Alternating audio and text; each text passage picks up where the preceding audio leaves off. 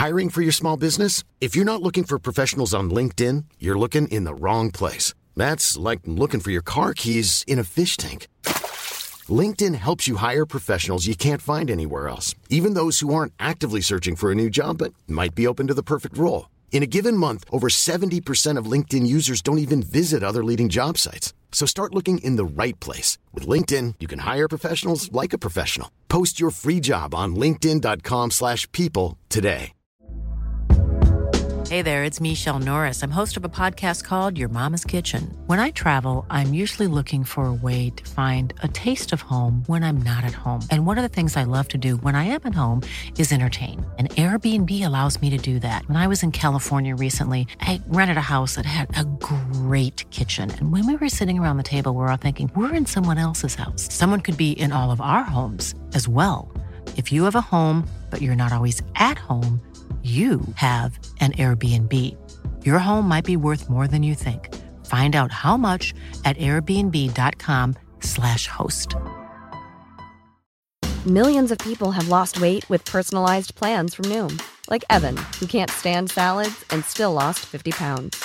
Salads generally for most people are the easy button, right? For me, that wasn't an option. I never really was a salad guy. That's just not who I am. But Noom worked for me. Get your personalized plan today at Noom.com. Real Noom user compensated to provide their story. In 4 weeks, the typical Noom user can expect to lose 1 to 2 pounds per week. Individual results may vary. We made USAA insurance for veterans like James. When he found out how much USAA was helping members save, he said, "It's time to switch." "We'll help you find the right coverage at the right price." USAA. What you're made of, we're made for. Restrictions apply.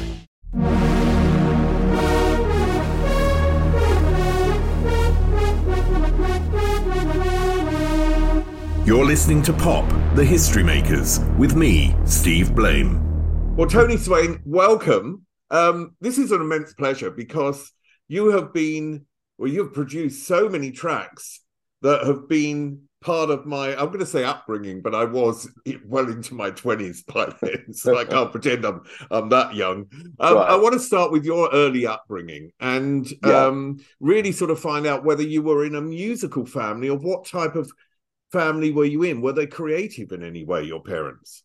My parents, my father was in the RAF, but he was the entertainments manager based in Ceylon, apart from other things. And he had a band in Ceylon called the Blue Eagles, which I have a picture of. So my father, we had a piano in the house, when after I was born a long time ago, and we had a piano in the house, and incredibly enough, we had a Hammond organ with a Leslie in the house, which is fantastic.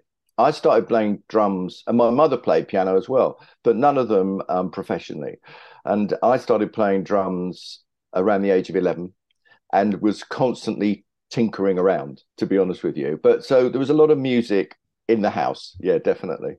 What about you? You got a Revox player very early, didn't you? Yes, I did. And if you look into my up there, wherever it is, and the other way around, you can see that's an A77 Mark III. Yeah, I got the original G36 valve, which was, if you think it was about 1967, these were like £150, and that was a lot of money then. But the magic of it is you could track bounce, So I basically would, this is how I learned about multi-tracking, recording myself, having been influenced obviously by the Beatles and everything else. I'd lay the drums down, then I'd lay the Hammond down, and I'd get on my knees and thump the Hammond bass pedals because it was easier. And it was a learning curve on that. And then a bit later on, when I had some money, I invested in the TIAC, the old early 4-track, which enabled you to, multi-track. And it was, expanding all the time. Yeah.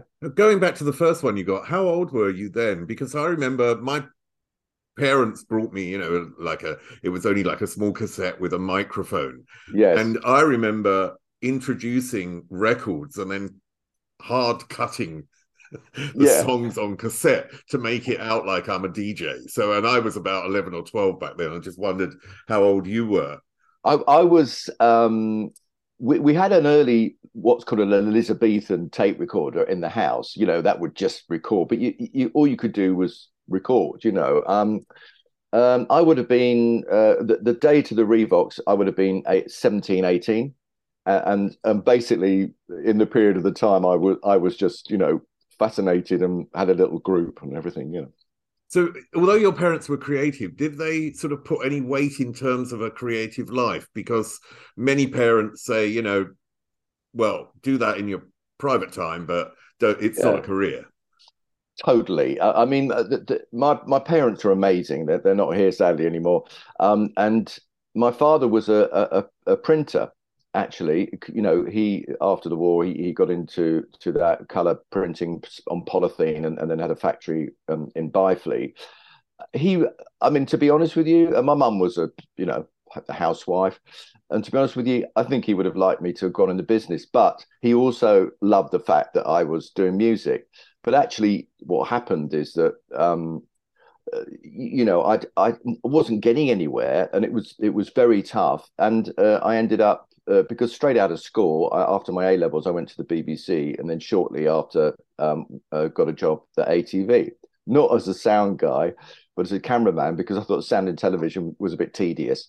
So, but all that time, we were recording or doing things in some manner or form, So, and my father, he was all very worried. I remember him saying when I left. ATV, which is a very well-paid job. I was getting well paid, had a mortgage. I was in my 20s. He said, you're doing the right thing, and are you doing this, and then everything else. But he really, as soon as things started to go well and everything else, because it didn't go well initially. It was extremely hard to make actual living out of the music business. And I worked as an engineer in the studio at 26. I'd started to make tea again after having a great job. But the one thing that touched me is that, my father in his car, and, later on when he died, in his car were all my cassettes, the Imagination records, everything, and he really liked it. So, there you go. So I mean, that's interesting you say that, because actually you've just mentioned Imagination, and I connect a story from Lee Lee John about that as well. Yeah, and he talked about his father, who he didn't really have a close relationship, but when his father died and he went through all his stuff in St. Lucia, he found a box of clippings of his life, which was a totally sort of moving story. And I had a really sort of dysfunctional relationship with my father. I mean, he left when I was very young. But when he died and he was on his deathbed, he told me that he'd always loved me, which was something that he'd never done before. Right. And, wow. And I think we're from that sort of generation where it's sort of where we didn't really speak to our parents like people do today. Was that the same in your household? Yeah, I think I call it the Ladybird book generation. Mum's doing the ironing. It's a typical dad goes out to work, and my father was working a lot, and he used to come in, but he wore a suit all the time, and he wasn't. My mother was completely opposite. He wasn't. He was a lovely man, but not tactile, because of that generation. It was all, I go to work and I come in and everything else. But yeah, and it's funny how little you know about your parents until later on. And it was it's interesting. But I know he was proud of me. At his funeral, somebody came up to me and said, "Oh yes, you're." He was called Cyril. You're Cyril's son, and he said, "Yeah, he considered you his best friend." I mean, when you find out at your own father's funeral that your dad thought that I was his best friend, so that that's quite incredible, really. But yeah, interesting if it's this very interesting conversation, not what I expect. Interesting psychologically, if that drives you towards wanting success or all those things, but I was just determined. I was just so fascinated with the music business. My grandfather have to say it must be in the genes. Going way back in my family, my one of my great ancestors was a famous clockmaker and scientist and an inventor, and so my grandfather made radiograms and you know, on the side. So it's all it's all in you, and I was just fascinated by the whole recording process and everything that went with it, you know. So I mean, you mentioned drive and how that important is, and also where that comes from. Because I always believe when I've interviewed so many pop stars in my life and done so much research on them that I've always sort of seemed to find out there is a childhood wound. And I think we all have childhood wounds in a way, however big or small they are. They're there, and they're the things that sort of drive us. The other thing that we have is when we're teenagers, we hook on to an artist often. For me, it was David Bowie because I was a young teenager in the early 70s. And of course, Bowie came along. And for me, he not only his music, but he represented a world where I could feel or be myself and get away from my parents' world. Did you have a hero in your teenage years that represented in a way where you wanted to go? Oh yes, well, I think in my it has to be it has to be the Beatles and the just the recording process and how they turned. I mean, I listen to them still, and if you listen to the early albums and, you know, their first single, which wasn't a hit, and I remember seeing them on television perform it live, Love Me Do, and I mean, it's a minor hit, but the whole thing about this sort of recording an album in 2 days with the band and everything else, changed to them using a 4-track machine as a creative instrument. And I think it's interesting because I have this conversation with colleagues now that because we're creative people and, you know, I songwrite as well as produce and play, is that we have a sort of, it's not that we're, you know, better or from another planet or anything else. We don't feel we think the same as other people, and you know, we're sort of conforming to things and routines is quite difficult. And I think that this is you know, the sort of the regimentation of early childhood, school, and the whole thing that was going on in the 50s and 60s. And outside, you know, then there was this, you know, like these albums were coming out with all this noise and you know, hippiness and everything else, and it was just like, wow, this is where I belong. I don't belong here. I wasn't put on this planet, although I did work. You know, I worked for my father on the vans and saved up for my first Philips cassette recorder, which I recently restored. Can you believe? But yes, I think I think it's a driving thing. I've been, you know, I went to some nice schools, not private, but I didn't love it, and I you know, sort of doing exams, I hated it all and everything else. You know, I just wanted to be creative and carry on, you know, do that sort of thing. Have you always listened to music differently from other people, do you think? I'll be honest with you, because of the exposure to it in my childhood, where my parents would go and see My Fair Lady, or, you know, the music, or Russ Conway would be number one, you know, with Side Saddle or something like that. I think I was exposed to a lot of easy listening stuff, you know, whether it be, you know, Mantovani, what have you, or an early jazz. You know, one of my mother and father's friends, the father, I went round to their house, and their daughter we were at school together, and he had a you know, a record deck with a Leak amplifier built into a cabinet, which I thought was fantastic. But he played Oscar Peterson, and I was exposed to jazz there, and I thought, you know, I really love this. This is fantastic.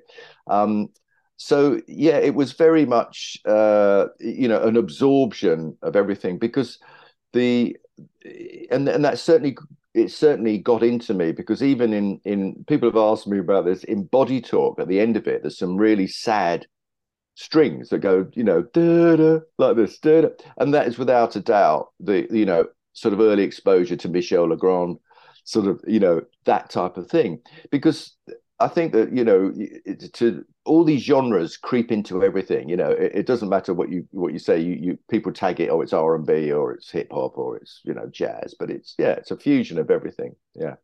I mean, you mentioned you went first of all to the BBC, then you were at ATV, and I presume that's where you were cameraman on the Muppets. It is, yes, Yeah. it was, yeah. With Jim Henson, who was the boss of the Muppets. What first of all, what I mean, everyone knows the Muppets. Obviously, Yes. they've been around for centuries. It feels like. So, what was it like working on the Muppets? Was that just a job and something that you really weren't that keen on, or was it something that you had some passion for? It was one of the best 8 years of my life. The people I worked with were just incredible, and I'm friends still with a lot of them. Unfortunately, some of them passed away, but it was unbelievable. We'd never. The people think the Muppets were shot in America, and they weren't. They were shot in Elstree in ATV studios there.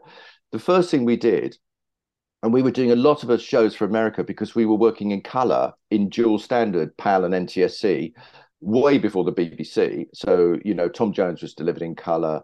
We were doing all these specials, and all these American artists would come over. It was fantastic.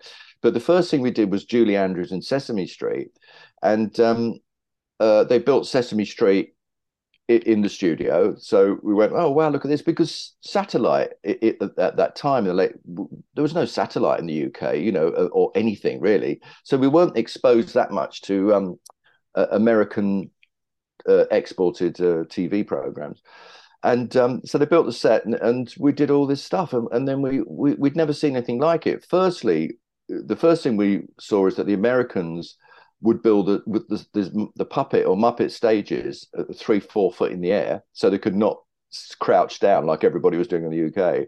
And the other thing is they'd use on the Big Bird and stuff like that. They had radio links and monitors inside the costumes, so they could see what they were doing. But the Muppet guys were just unbelievable. I mean, there was Jim Henson, Frank Oz, who went on to direct lots of things, and they were just lovely people. And absolutely brilliant at what they did. I mean, we would laugh. I'd find it difficult not to laugh, because when you're holding a camera, you can't laugh because you just, shake up and down. Some of the stuff we did was just hilarious. And of course, there's the outtakes of, there are some outtakes. God knows what happened to them of Fozzie Bear and, Kermit and Miss Piggy. After the cameras stopped rolling, I won't get any further than that. But I think they've been buried somewhere.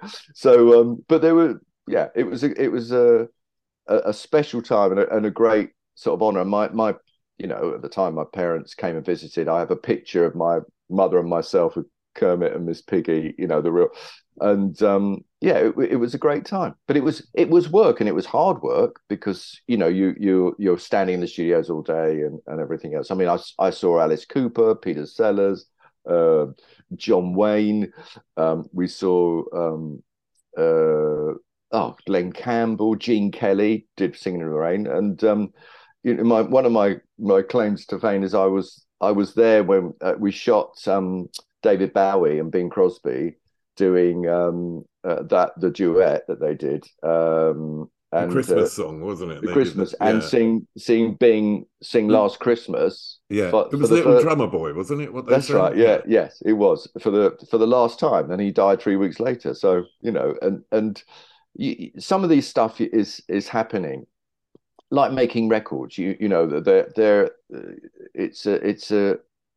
a long process to make an album, and you've got a track that you keep revisiting and sort of go back anyway. So yeah, I'll come on to that in a second. Yeah. I just want to talk about, because working in that environment, that's where you met Steve Jolly, wasn't it? Correct. Yeah, Steve was a sound guy. Yeah. What connected you? Because to work together later on, there must have been a connection between you. So what connected you? Was it music? Was it just working there? What was it?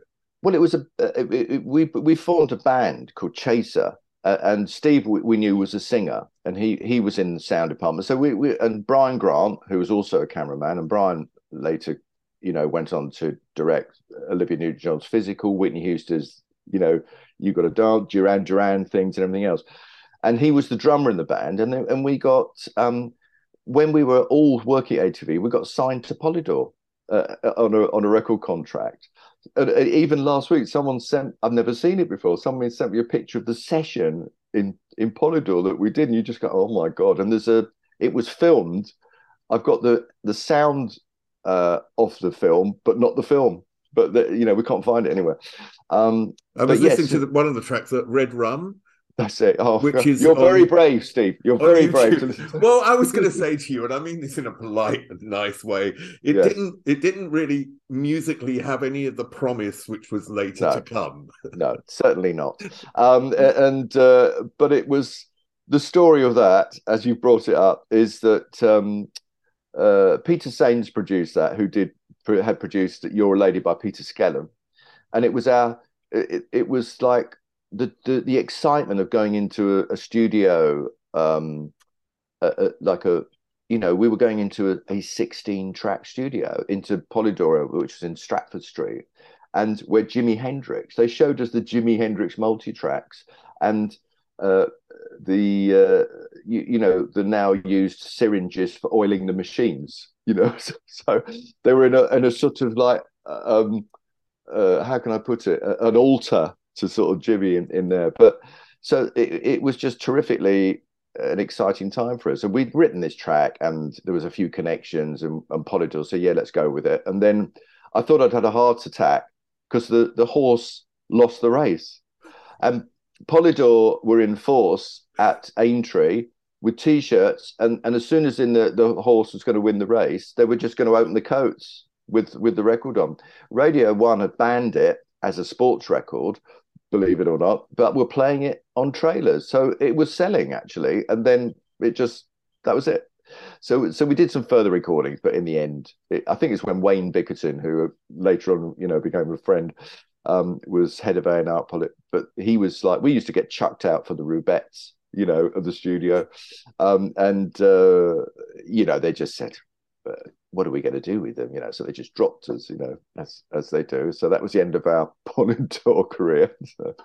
Most people in their lives have a mentor who brings things to them, techniques into what their future will be, and so on and so forth. Was there one in your life, someone that actually was able to bring you the idea of what production is, or bring the idea of sound, and so on and so forth? Well, I think that if you imagine that the Red Bus is where I went to initially, was being built by Tom Hidley, who was a famous studio builder. He did studios called Eastlake, all beautiful, all shagbark carpets, rocks everywhere, like a sort of the very American looking. But this was a state of the art studio, and was to become very important later on. So I'd taken the plunge and gone, this is what I want to do. I left ATV, and I just thought, I'm going to be honest with myself, and I'm going to give it a go. But of course, I had musical experience, and I knew how to, I had a bit of studio experience and multi-track.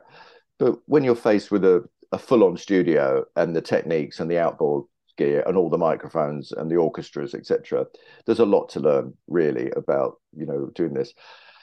So it was very difficult for me, because I'd been in an environment where, I had a lot of friends, and it was a fantastic time to seeing a studio constructed, with builders. And basically I'd gone down the ladder to the T-boy. So, and I was the assistant. But a guy called Jeff Calver, who had produced the Walker Brothers and Lindsay DePaul, and was a fantastic engineer.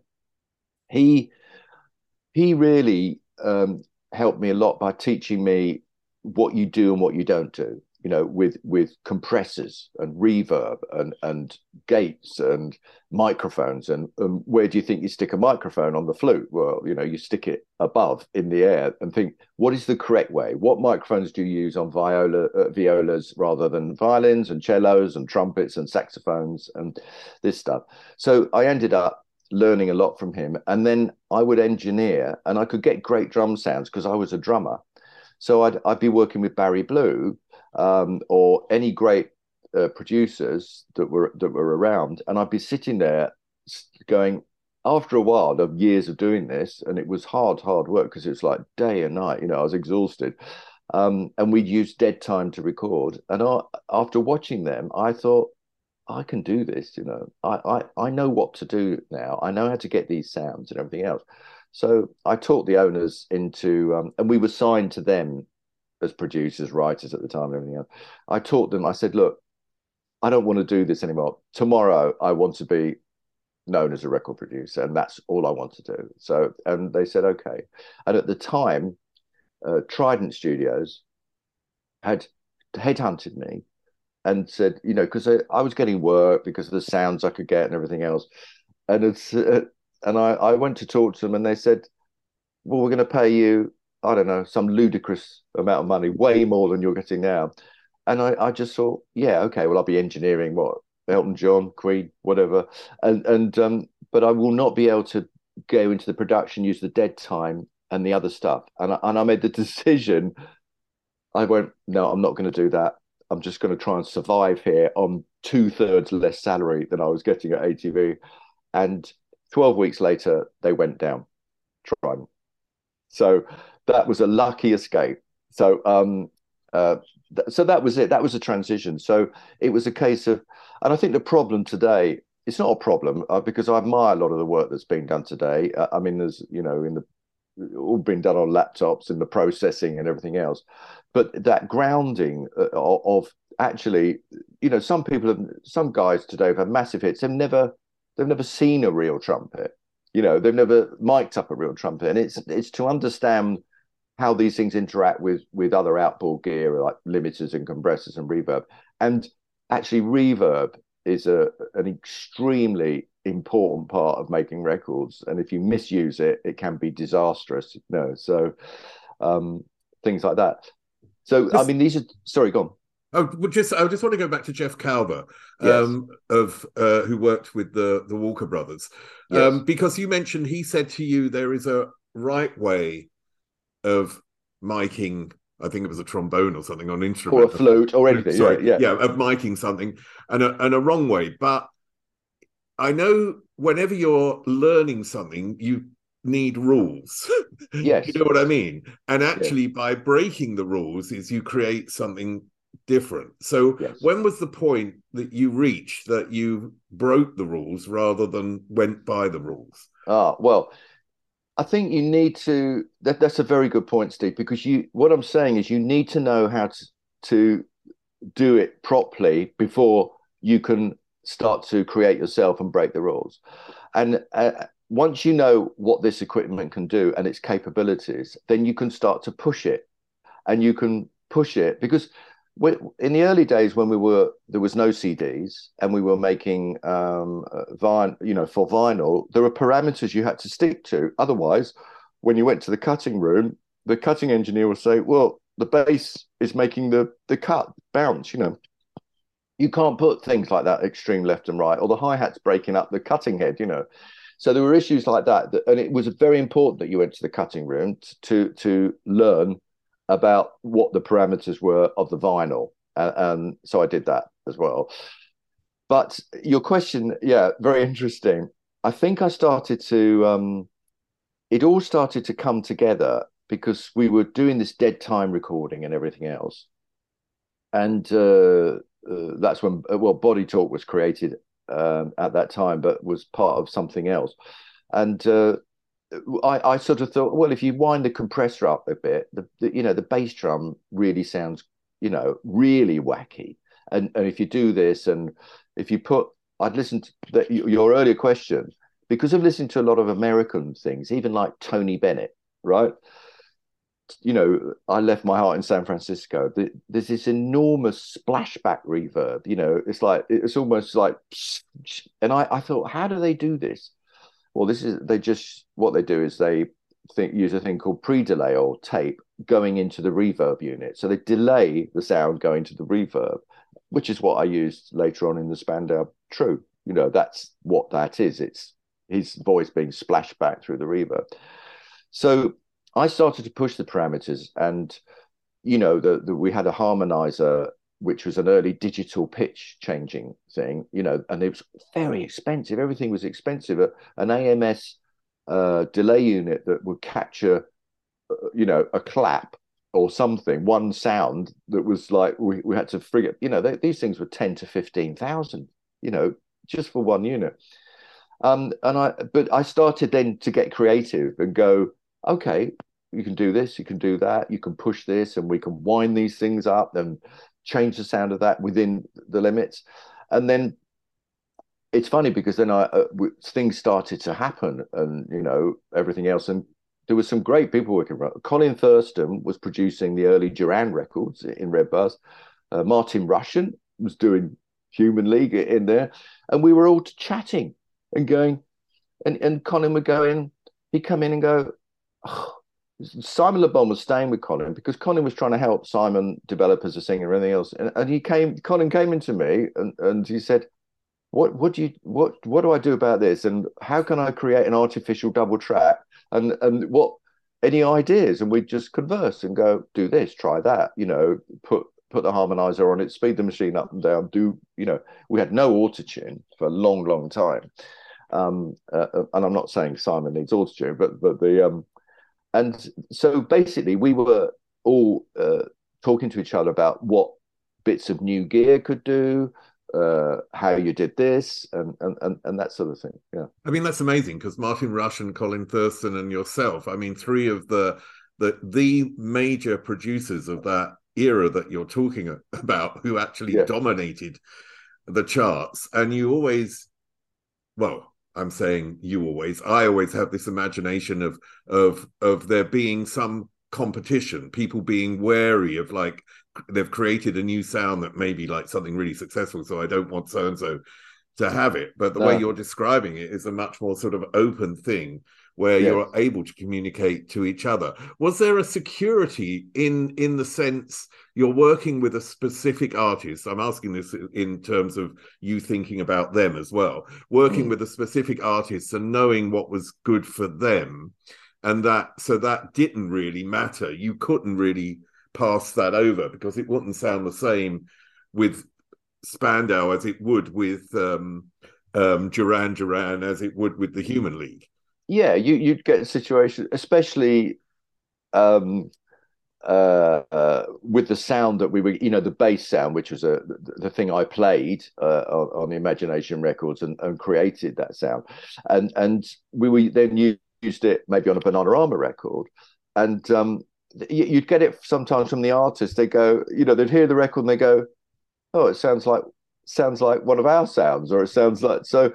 Yes, it was, and funny enough, Cruel Summer was a track that we had, and I, not that he's made a mistake, but I offered it. We offered it to Lee, and he said I can't see it really, but it wasn't in any state as it ended up. Nice buns, soft, fluffy, and ultra low net carbs. Discover Hero Bread, the delicious ultra low net carb bread with incredible taste and texture. Hero Bread has 0 grams of sugar and is under 100 calories per serving.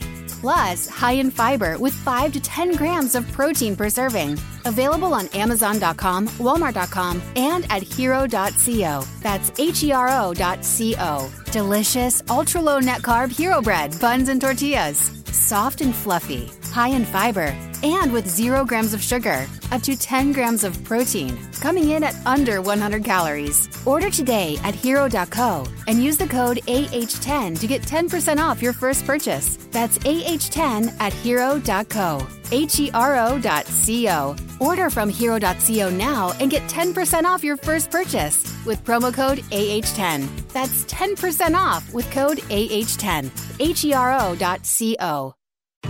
Breast milk science. It's a thing. And it's our thing. We're ByHeart. We're an infant formula company on a mission to get a lot closer to the most super food on the planet, breast milk. Our patented protein blend has more of the important and most abundant proteins found in breast milk. We're the first and only U.S.-made formula to use organic, grass-fed whole milk, not skim. We make our formula in our own factories in Iowa, Oregon, and Pennsylvania, using a small batch manufacturing process that works to preserve the integrity of our ingredients. We ran the largest clinical trial by a new infant formula company in 25 years and clinically proved benefits like easier digestion, less gas, and softer poops versus a leading infant formula. We were the first infant formula company to earn the Clean Label Project Purity Award. And while we've put a lot into ByHeart, there's a long list of things you won't see on our ingredient list, like no corn syrup, no maltodextrin, no GMO ingredients, no soy, no palm oil. ByHeart, a better formula for formula. Learn more at byheart.com. Be a barbecue hero with delicious, ultra-low net carb Hero Bread, buns, and tortillas. Soft and fluffy, high in fiber, and with 0 grams of sugar, up to 10 grams of protein, coming in at under 100 calories per serving. Oh, and did I mention they taste like their mouth-watering traditional versions? I mean, what's not to love? Use code AH10 for 10% off your first Hero Bread purchase at hero.co. That's AH10 for 10% off at hero.co.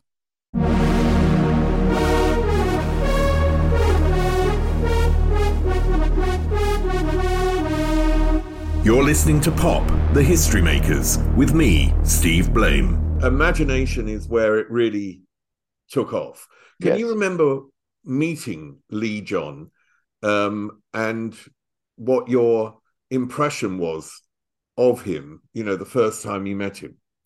Steve, no one can ever forget when they meet Lee John. This is for sure. That's all I can say. I'm going to say this because we're still friends and good friends, and have helped each other. He's an amazing singer, and an amazing person, and one of the hardest working people I've ever met, and incredible. And when I met him, his character was just like larger than life, and this whole situation before Body Talk was, I think they'd made a track with Trevor Horn, who I remember meeting Trevor, who came in with his shoulder bag, and we had a quick chat and everything else. And this is an incredibly classic story. So I can't remember the title, but they'd made the track and then sent it to America, the multi-track, for remixing, and it never came back. So that was a problem. And then Morgan Khan, was then he was sort of involved with Red Bus. They sort of did a co-deal on an R&B deal for the R&B label.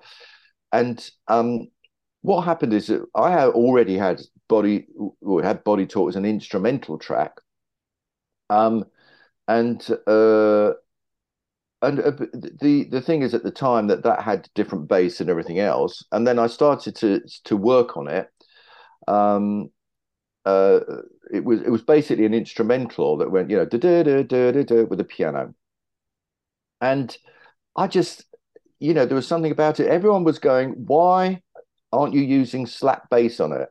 Why? What is that synth bass on it? Why are you doing that? Why are you doing things that are different? Oh, why is it so slow?" So, and I said, I'd listened to Rise by Herb Alpert, which was, I could tell what was happening over there. And I thought, no, this sounds great slow, and it came together because of the hand claps and everything else. Anyway, to cut the long story short, I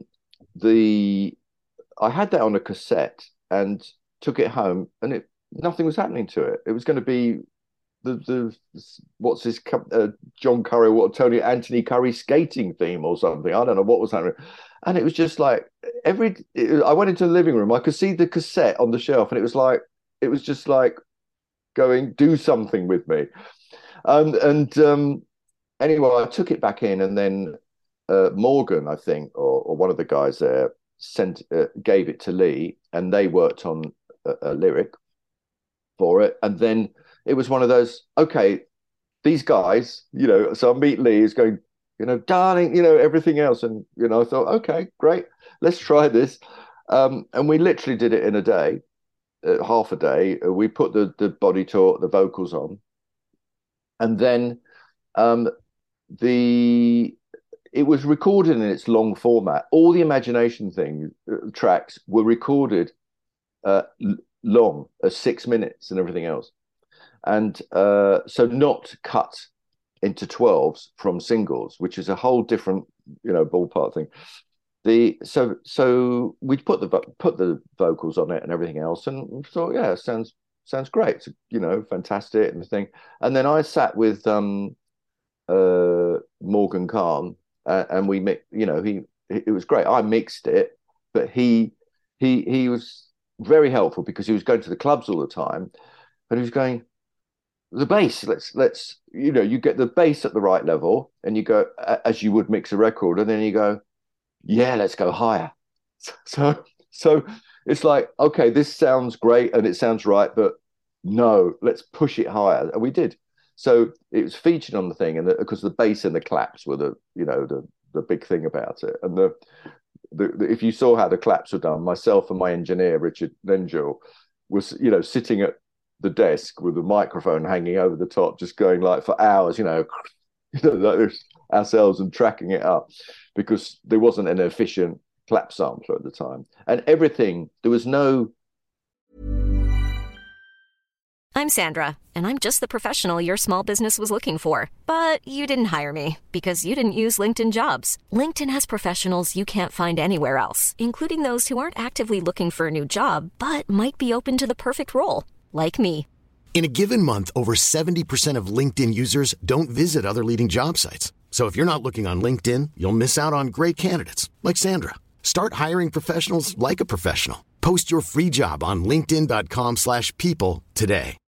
Millions of people have lost weight with personalized plans from Noom, like Evan, who can't stand salads and still lost 50 pounds. Salads generally for most people are the easy button, right? For me, that wasn't an option. I never really was a salad guy. That's just not who I am. But Noom worked for me. Get your personalized plan today at Noom.com. Real Noom user compensated to provide their story. In 4 weeks, the typical Noom user can expect to lose 1 to 2 pounds per week. Individual results may vary. There was no sequencing, no computers used in any of those early records, not even Just Illusion. It was just hard graft, trying to keep in time. And we used the Lindrum a bit later on. So when do you know to stop the risk? Because obviously risk is an important factor to push the boundaries, to increase the bass sound until it's like, an oddity, like you sort of mentioned before, something which is unusual. When do you know when to stop and say, okay, this is ready? I think if you, as a producer, it's funny because I've always said to people in a studio, I can make decisions and direct everything. I know exactly where I'm going and what I want, but if anyone asks me, what color carpet do you think we should have? Forget it. It's just like, it's just like that. I can't even think about it. But I think if it's doing nothing for you as a producer, if you're not sitting there going, oh my God, this sounds fantastic, and I've never heard anything like it, or if you play the mix back and you just go, it's a bit boring, isn't it? And the thing is, I had to develop myself because I'd played on that particular record. Graham Jarvis, who's no longer sadly with us, a great drummer, had drummed on it, and I played everything else on it myself. So you get to the point there where you're sitting at a desk and you went, oh, that overdub there took 3 days. This bass took 2 days, whatever, and you're going, actually, it's rubbish, and getting rid of it. You've got to be that harsh with your own work. And I think that and until you're blown away yourself, and also it's important to take it home.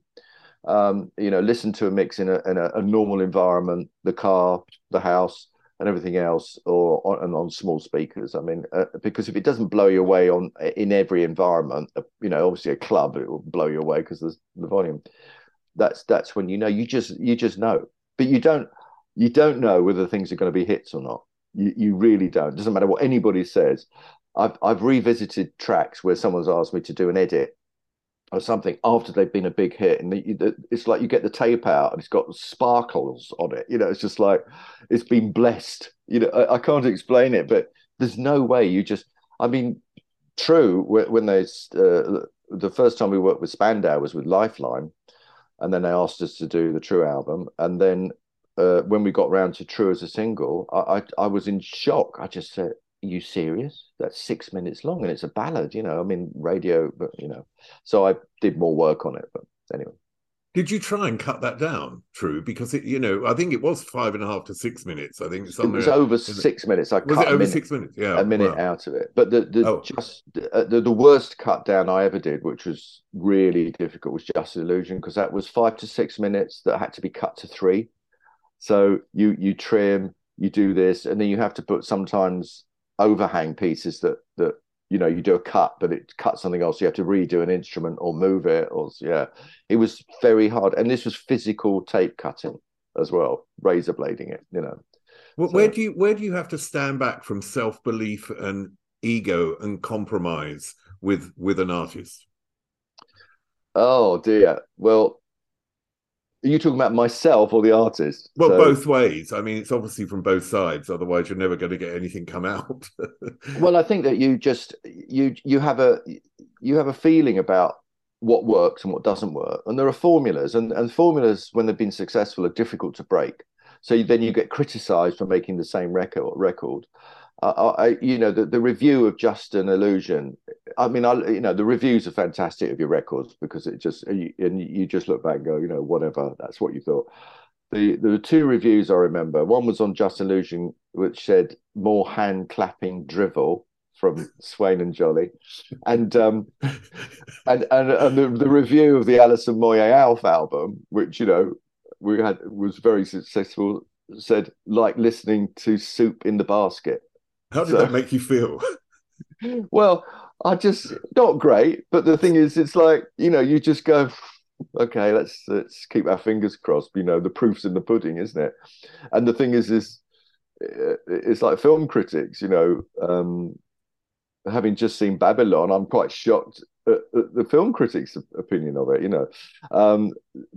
That it's what they think, and actually the public are completely different. I mean, it's funny because the Night Dubbing album, which was I didn't want to do it, but the record company said, look, and it was an early remix album, using new techniques and everything else, and it was hard work because we've done the 12 inches, the edits, they've been hits. We're going to dig this all out and revisit it, and I went, oh no. Nobody was doing that at that time. It was 1983 or something. But all I remember is we just hired every piece of gear we could get our hands on, anything that was new, anything that did anything crazy, and we just went nuts. And I have to say that, we finished it and I went, okay, we'll put it out. And I was shocked. That album went in at like number 9. And I knew something was right because I remember in the summer going into a car park in a field, and it was some event. And then I was sitting waiting, and then I over there in another car, I could hear the album Night Dubbing, and I went, there you go.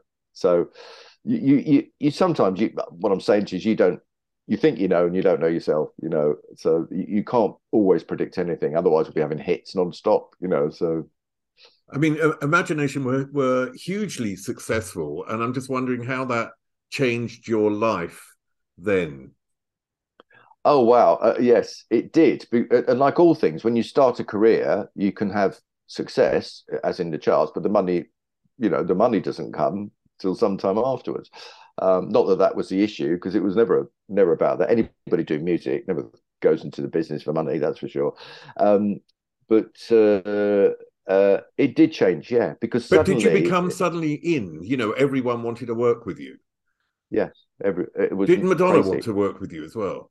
Yes, yeah. I mean, when we did it, Imagination, Bananarama. What happened is that the Imagination were dominating the dance and pop charts. This was the key that set everybody going, hold on a minute, these are pop dance records, and they're going into all charts. So that's when it was that point. I think particularly with especially Just an Illusion. Is that then we had Spandau wanted to work with us, and Bananarama initially, and all sorts of things, and Madonna she absolutely loved Imagination, and so she wanted to work with us, but it was a time aspect because we were so busy, and we never said no to her. I just said we can't do it until August, but she was phoning me every day in the studio, literally saying, when are you going to come? And I met, we had a meeting with her manager, our managers at the time, after she did Top of the Pops Holiday. We met her at 11, 12, and she played her demos and everything else. And Seymour Stein, who was the head of Sire Records at the time, he said, I met him later because obviously she did the Steinberg and Kelly track, Like a Virgin, which what broke her, as a huge pop artist. And I don't think that, no disrespect to her at all, she's an amazing artist. I don't think we would have lasted more than 3 records, to be honest with you, because she loves to move on and she's very clever. She goes, they're the best, I want them, whether it's William Orbit or anybody else. She's very smart. So I think she just thought, these guys are getting huge hits, pop and dance, I want to work with them.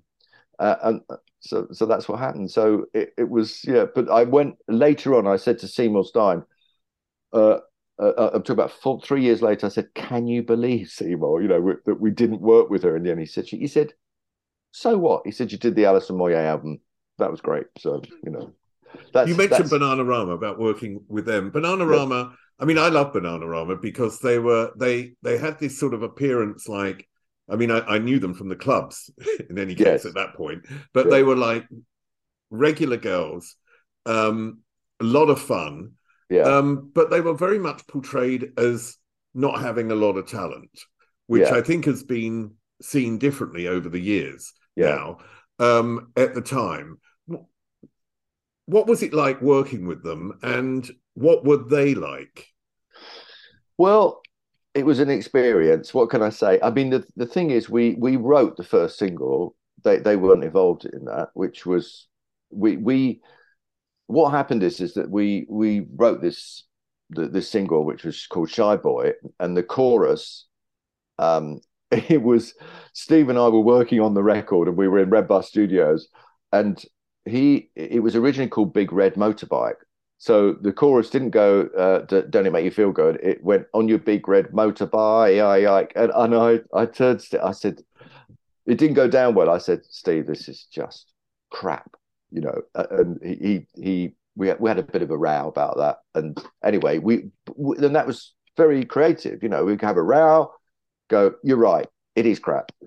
So we said, let's do something Motownish. Don't it make you feel good? Dancing in the street, that's what we did. So we got them in. They wanted to work with us because of the imagination stuff, and that was fine. And we soon learned that the best way to record them was to get them to sing together.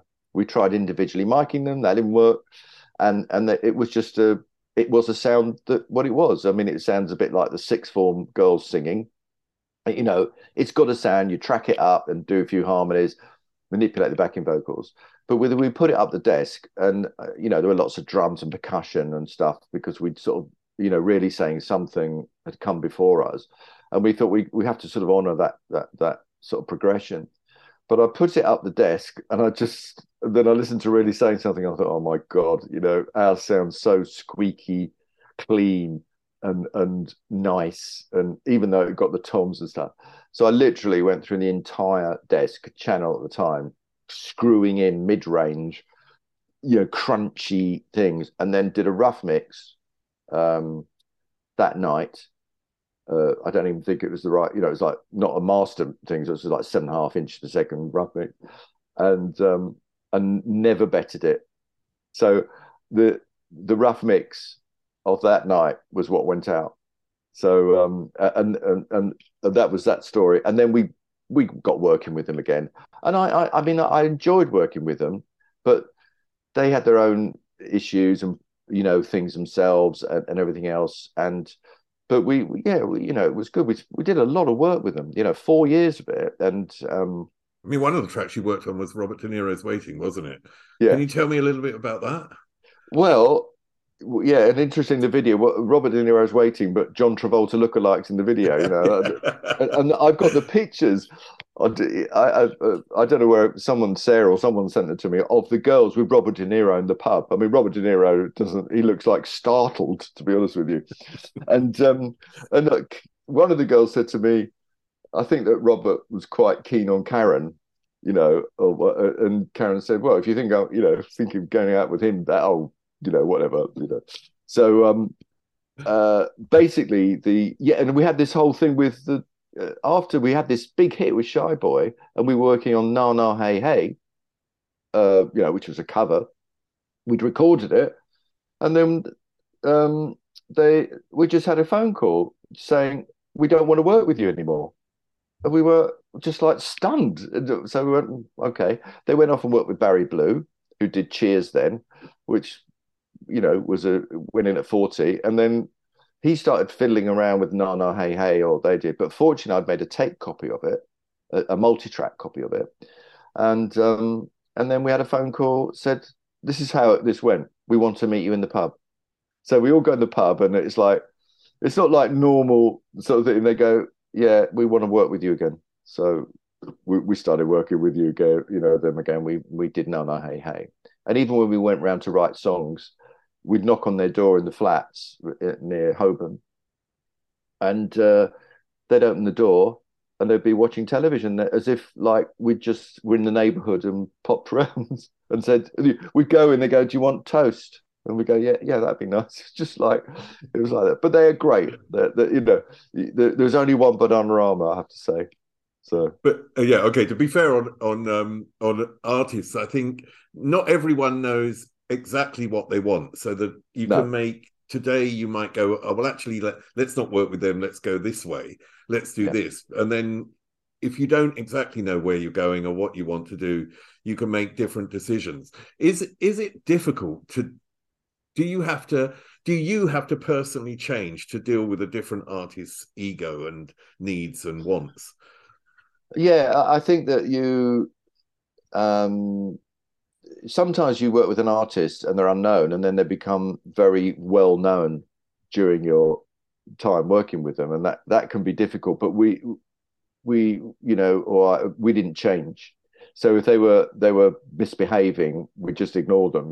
So the thing with just skipping back to Bananarama is that they were doing so much, and they were getting more and more tired, and we were running out of ideas, because basically this fun band, they were now writing lyrics about problems in Ireland and friends who had died and drug issues, and it was like, yeah, okay, this is not really what's happening. And then they asked us to do Venus, and we just said, we just can't do anymore. We're done with it, and we can't offer you anything different, and we don't want to do Venus. And of course, that was the number one in America, and Pete Waterman took over. But I mean, Pete's, Pete thinks he invented them, and of course, he didn't. But no disrespect to Pete, but he forgets there was a huge amount that went on. I mean, like Funboy 3, should take the credit for them, really. Yeah. But every artist is different, and as a producer, and if you're recording vocals, you're not going to change the artist's vocal abilities when they've got a voice. And there's one thing you can do is make them feel, as long as they're prepared, make them feel relaxed, make them feel at home, make them sure they've got the best headphone balance that they want. Because they get very wound up. It's very difficult, pitching when you're recording vocals. You take one earphone off or one, and it's you're trying to guide people, and it can be very hard. Very hard. You do multiple takes of vocals, and you get a word from there and a line from there and everything else. But it's that's not what easy. Happened in True, wasn't it, with Tony Hadley, that you had to multiple record his voice and then do drop-ins. Yeah. I mean, the same with everybody. I mean, it's not unique to Tony. I mean, because it was a difficult vocal. And I was working on the music. Steve recorded that vocal in Red Bus Studio 1, and all I remember, we were waiting. I said, look, I've got all this thing to do, and you've been at this for 3 to 4 days now. And I said, have you finished? And he went, they came out as if they'd been down a pothole for 8 days. I mean, they were exhausted, but it doesn't matter, because the end result is great. So it doesn't matter how you get that result. It's like filmmaking. I mean, people think that filmmaking is a pleasure. It's very arduous. But there are some artists that just walk into the studio, like the famous story with Tina Turner. Yes. Who walked into the studio with Martin Ware and just, recorded it. He thought it was a practice go through. Yes. And for her, that was it. It was done, Yeah. It was. Well, you do. I mean, with Alison Wood, she she was always eager to sort of finish and go home. And she's got she's a fantastic singer and has got a great voice, and she could, deliver it pretty quickly. And there's lots of soul singing, and Lee is great. You don't, people can just deliver it and then you go, well, let's do that a bit, let's do that, but it can change. Circumstances can change, and they can, be difficult and everything else. And also, it's what's going on in their life. If they've had a terrible journey to the studio, they can be very wound up. And they just can't do it. And sometimes you have to make the decision, let's come back tomorrow and do it. Let's do it another time. So, well, working with Alison Moyet on that album, Alf, I mean, she'd made her name with Vince Clarke in Yazoo with tracks like Don't Go, which was this sort of amazing sound, and had a sound that went with her voice. Now, as a solo artist, she needed to develop a new sound for herself, I presume, as well. Yeah. How involved were you? Were there discussions about where she should place herself and how she should sound? Yeah, I mean, we had a meeting with Muff Winwood, which was CBS at the time, and he was for quite at the time. Lamont Dozier had written Invisible for her, and Lamont Dozier had actually started recording Invisible, but it wasn't going how they wanted, and so we went into this meeting to discuss the whole thing, and Muff was quite clear. He saw it as sort of Dusty Springfield type, thing, and not song driven, modern and everything else. But what happened is we started recording, and with Love Resurrection came out, and that was reasonable hit, about number 12 or something, and so the ball was rolling. And then we were just recording in the studio. We were given a time sort of factor of January or February in the year, when this was about September, and I had a call. Something Paul Young was recording, and that had gone wrong, something, or it was delayed, and we had a call saying from Muff going, we're going to need this album, before Christmas, and we're going to need it in the next 2 weeks. Now we were well and recorded half the album. All Cried Out was a B-side, and it was designated as a B-side, and there was so much pressure on Alison and ourselves, to be honest with you, and but we pulled it together and we got it out, and it was number one at Christmas. So it was fantastic, but it caused a lot of pressure, and also I don't know what happened there. We could have made another album with her, but she didn't like it. She didn't like the album, and the story I've heard, whether it's true or not, she listened to it in her car on the cassette, and that went straight out the window.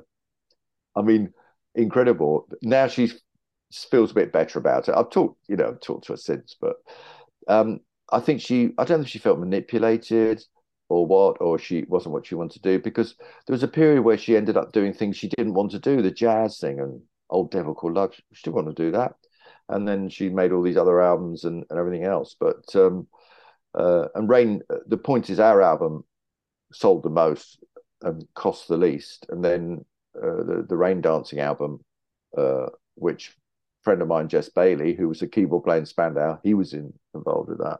That was recorded in America. It was very expensive, but didn't sell as much. So, things happen. But it's a regret. I wish we could have made another album with her, but we didn't.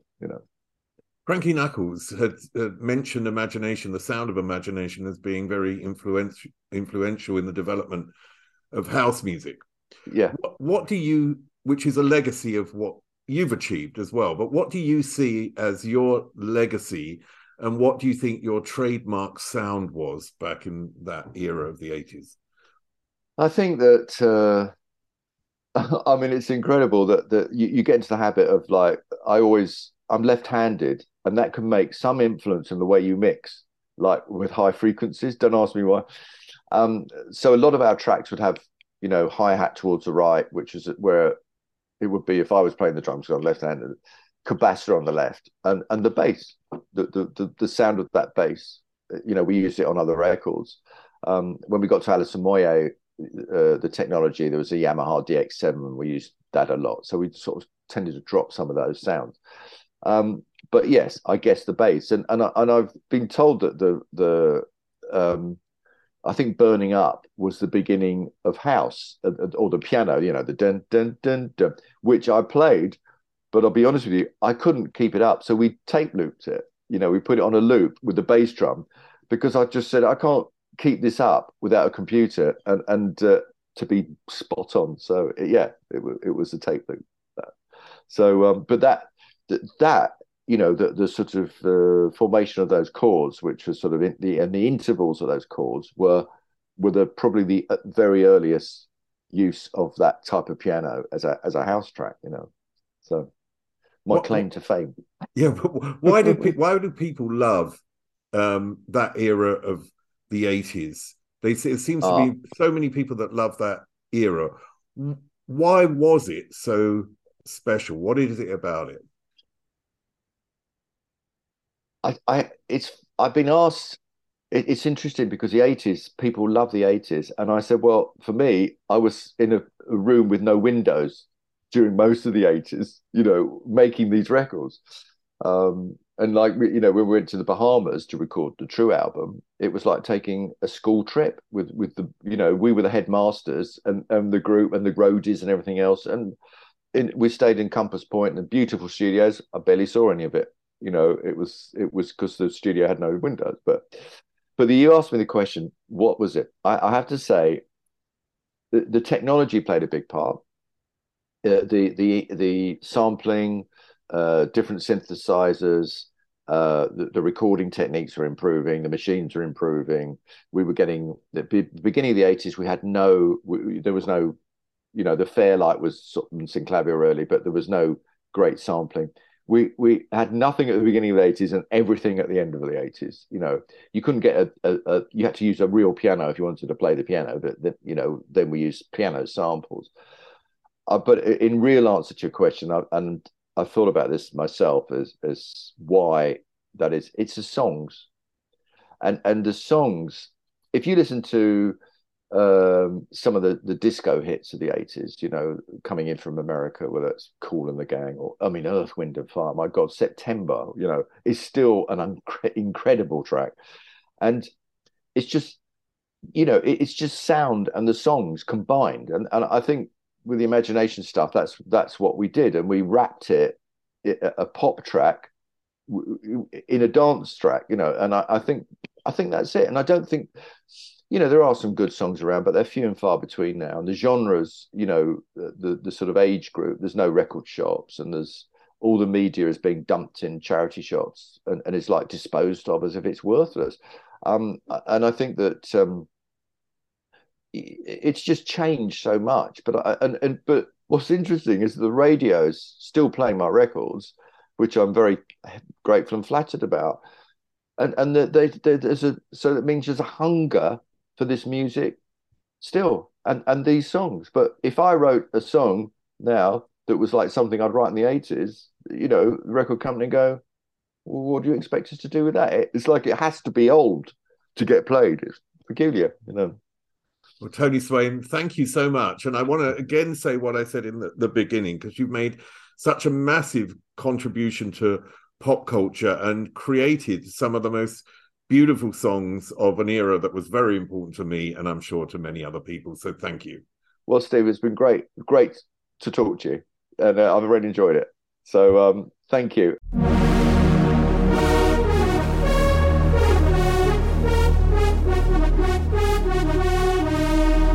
You're listening to Pop, the History Makers, with me, Steve Blame. It's the most wonderful time of the year, Christmas. And what better way to get into the holiday spirit than with a Minky Couture blanket? Whether you're gathered around the tree with loved ones, roasting marshmallows by the fire, or just looking for a cozy way to stay warm on a chilly night, Minky blankets are the perfect addition to your Christmas festivities. With a wide range of festive designs and colors, you can find the perfect blanket to match your holiday decor or gift to your loved ones. So this Christmas, make your holiday even cozier with a Minky Couture blanket. Head to minkycouture.com now and find your perfect blanket, just in time for the holiday. Happy holidays from Minky Couture. We made USAA insurance to help you save. Take advantage of discounts when you cover your home and your ride. Discover how we're helping members save at USAA.com/bundle. USAA. Restrictions apply. Mom deserves the best, and there's no better place to shop for Mother's Day than Whole Foods Market. They're your destination for unbeatable savings, from premium gifts to show-stopping flowers and irresistible desserts. Start by saving 33% with Prime on all body care and candles. Then get a 15-stem bunch of tulips for just $9.99 each with Prime. Round out Mom's menu with festive rosé, irresistible berry chantilly cake, and more special treats. Come celebrate Mother's Day at Whole Foods Market. Even when we're on a budget, we still deserve nice things. Quince is a place to scoop up stunning high-end goods for 50 to 80% less than similar brands. They have buttery soft cashmere sweaters starting at $50, luxurious Italian leather bags, and so much more. Plus, Quince only works with factories that use safe, ethical, and responsible manufacturing. Get the high-end goods you'll love without the high price tag with Quince. Go to quince.com/style for free shipping and 365-day returns.